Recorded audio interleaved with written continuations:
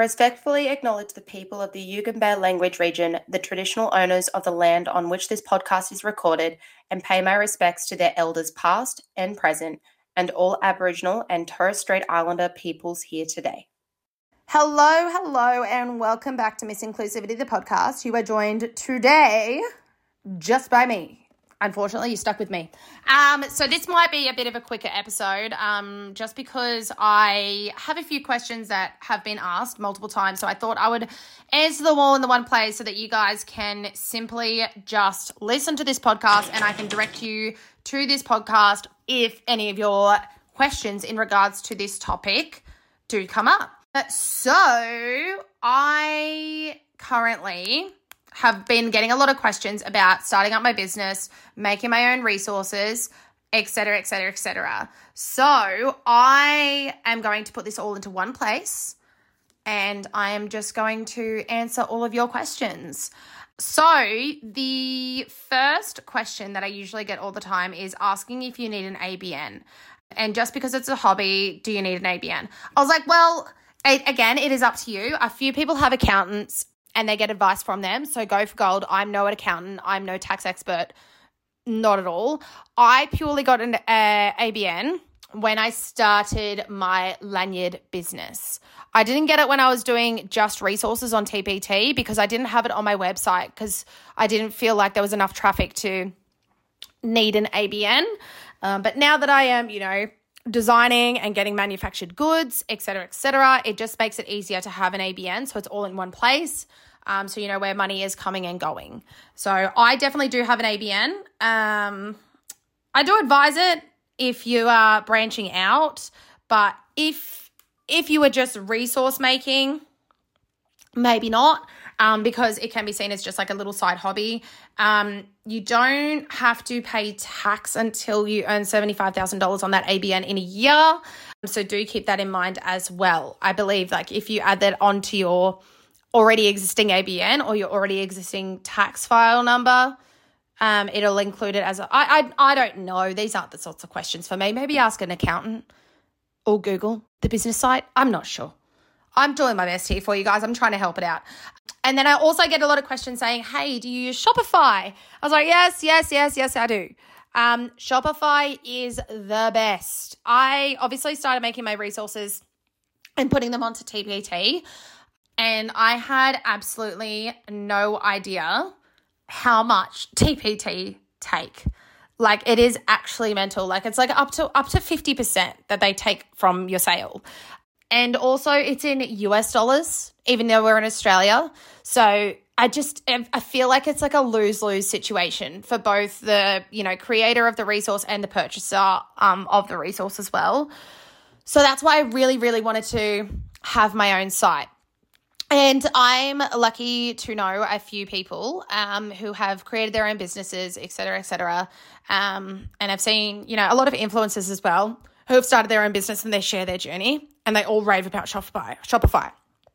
Like almost every single site that you can think of, like Princess Polly uses Shopify and they have so much foot traffic and it's so okay.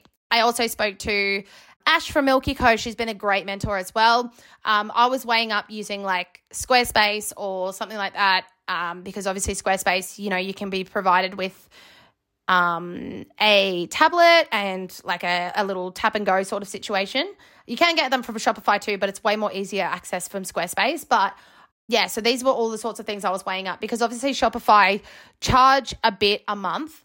And back when I first started, I was investing more money into my business than I was getting back, it was really tough at first. It wasn't until like maybe the third launch maybe that I was like, okay, sweet, I've got the swing of things now. And now I'm just pumping it all out. I never like closing my site as much, so that's why I try and leave it just a few hours before I launch like a collection of lanyards.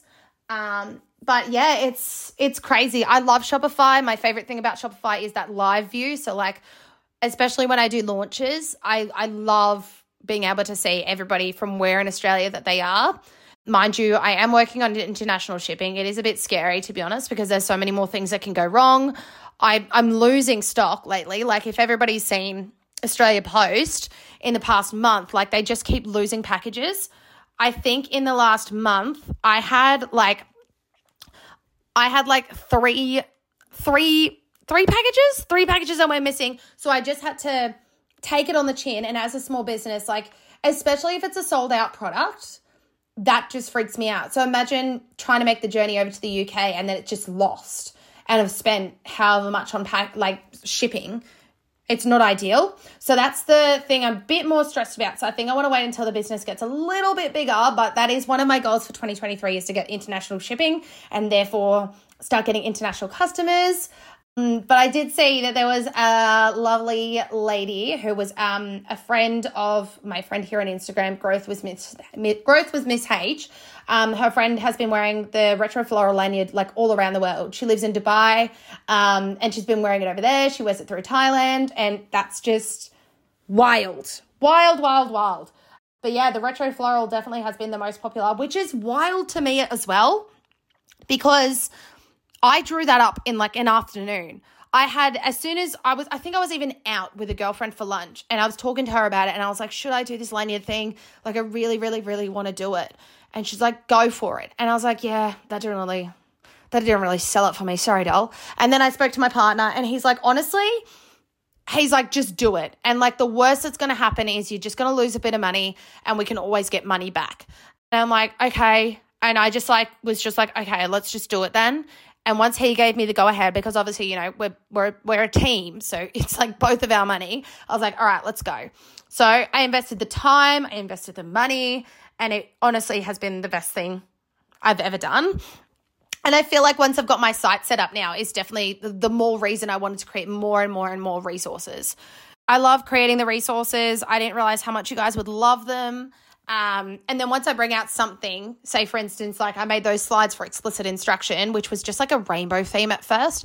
Then everybody's like, oh, can you bring it out in the retro floral? Oh, can you bring it out in this? Can you bring it out in that? I'm like, oh my God, I can't believe how much people love this stuff. So yeah, that really trickled into my passion for making like classroom decor, resources. I feel like it might take a turn this year with me being in grade 1 and 2, but we shall see.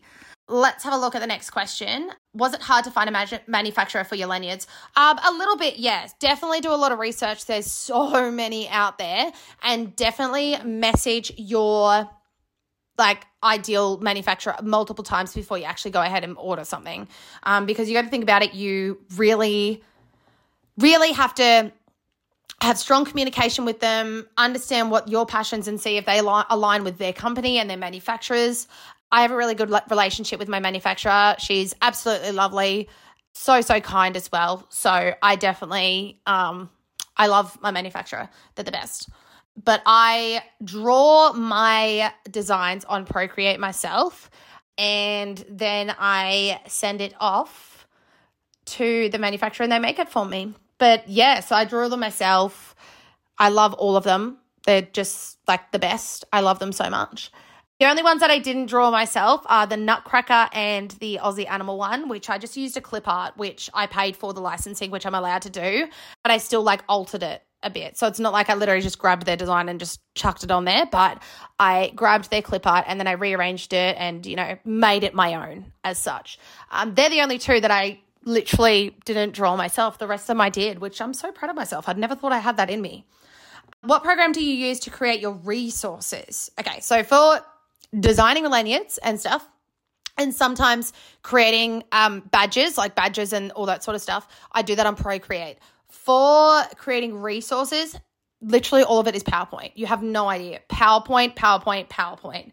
And to make them like editable, I, you know, flat lay them. And so then anybody can add a text box over the top so that nobody can, you know, change what's behind it. That's the best thing ever.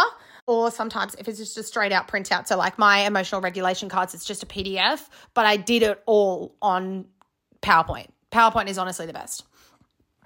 How have you made your classroom decor? Same thing. So I literally do it all on Procreate. I get a lot of questions about how I make it, but I get a lot of inspiration from a lot of places. So like Pinterest and Instagram and TikTok, I'll see like somebody make something and I'm like, nah, I love that. I'm going to take that idea and make it my own. So like the flip calendar, I saw that and I was like, wow, there's so many like different flip calendars out there, but I want to make mine my own. So I made 2 completely different designs. I've got like a rainbow one and I've got a neutral boho one, which, you know, it really accommodates for everybody. because not everybody likes the bright and rainbow stuff like I do. So yeah, that's how I mainly come up with my classroom decor. And especially with my specific classroom, I feel like I envisioned what I wanted in my classroom, and I'm like, no, I just want to make it myself. Obviously, it would have been so much easier just to go into Place and just buy a big bundle because there's so many out there. I wanted to make it my own. I wanted to be able to look back on my very first classroom and be like, hell yeah, you did that and you made all of that yourself. It does take a very long time.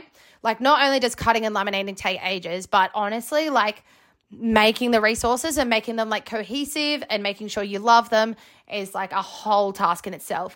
The only thing that I haven't done now, which I'm about 2 weeks away from actually starting my contract, is the name tags, which freaks me out because I haven't got my class list. And I know how many name tags you need to make. Like, I need to make desk mats. I need to make labels for their stationery. I need to make labels for where their bags go outside. It's actually overwhelming me, but that's okay. I will absolutely be pumping that through to my partner because he's taking that week off where I start.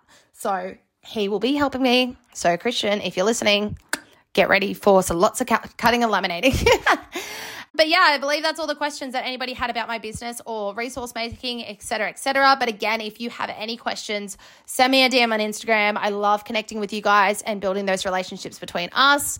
But yeah, always follow, if you haven't already, like and subscribe to this podcast on Spotify or Apple Podcasts, anywhere that you listen to your podcasts.